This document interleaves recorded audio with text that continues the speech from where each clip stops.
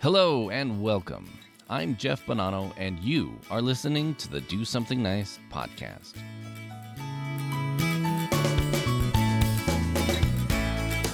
Do something. something.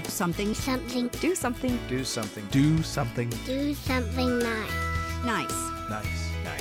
Do something nice. Do something nice. Do something nice. Do something nice.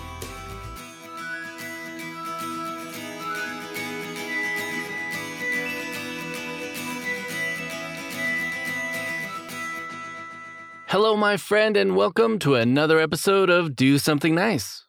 How is your day? Is the sun shining where you're at right now? Well, maybe it isn't because maybe you're listening to the show at night. But of course, it will shine again when the sun rises out in the distance. Do you ever notice those scenes in the movie where the climax of the battle is maybe dark out or gloomy, but afterwards, when the story winds down, we often see a sun rising up in the distance and the morning seems warm and welcoming and all is well again? I know we often keep waiting for that scene to happen in our lives, and each day we see the sun rise, maybe we can take a moment to recap on the little victories we have made the day before. You know, a little something to keep us going when we maybe don't know what else will. Well, I have a couple little victories I'd like to share today. Over here on the West Coast, like I mentioned a few episodes ago, we've been dealing with a lot of fires. They've gotten so bad that the smoke has been said to be making its way over to Europe, and possibly the smoke from all these fires are expected to make a full trip around the world.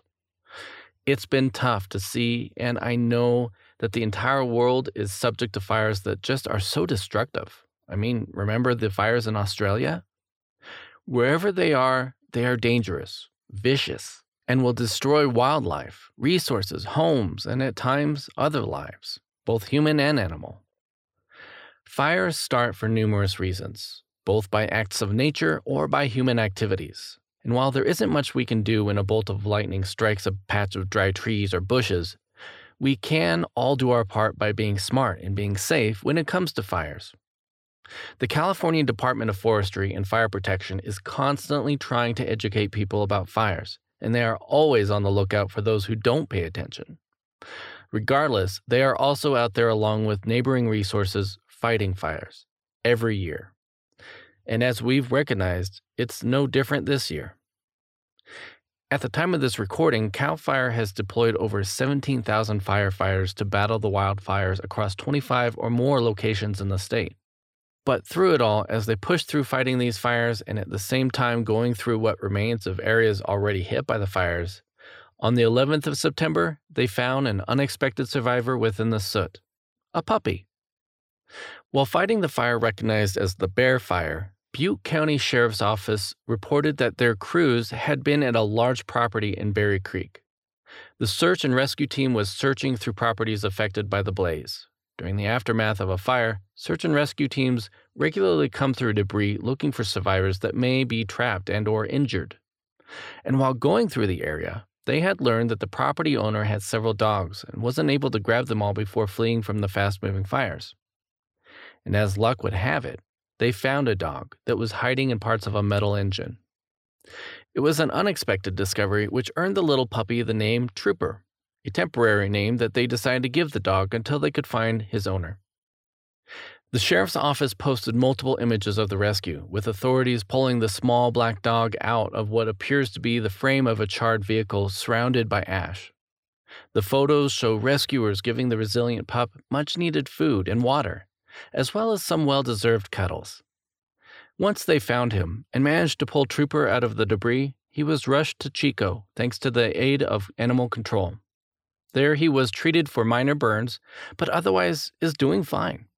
And yes, according to the Butte County Sheriff's Office, the owner of the dog was found and they were reunited.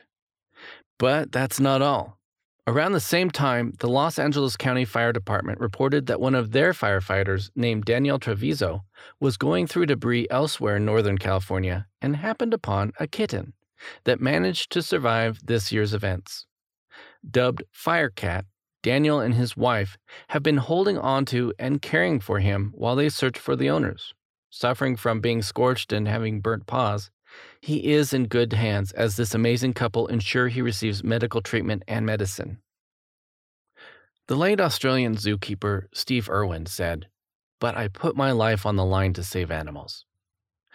And while it was his mission to educate the world while preserving wildlife, there are so many out there that show the same level of compassion while facing other dangerous situations. When animals are part of the group needing help, it's up to us to be their heroes. Even during tragic moments of losing so many acres to fires, we still can't and won't turn our back on animals. We have a responsibility as the dominant species to help protect other life on this planet, and we can do it one animal at a time or more. Regardless if they are domestic or wild animals, we can extend our kindness and help those animals in need.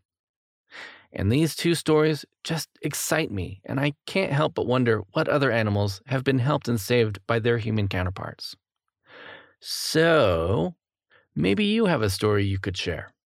As you know, I'm always looking for stories, and I would love to hear yours about how we are kind to animals.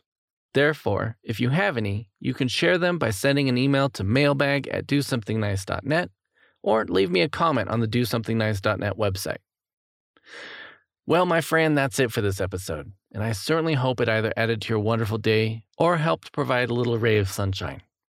I would love to hear your feedback and ratings, so if you would like to follow this show on social media, you can on Facebook @DoSomethingNicePodcast, on Instagram @BANiceNinja, or on Twitter @BANiceNinja.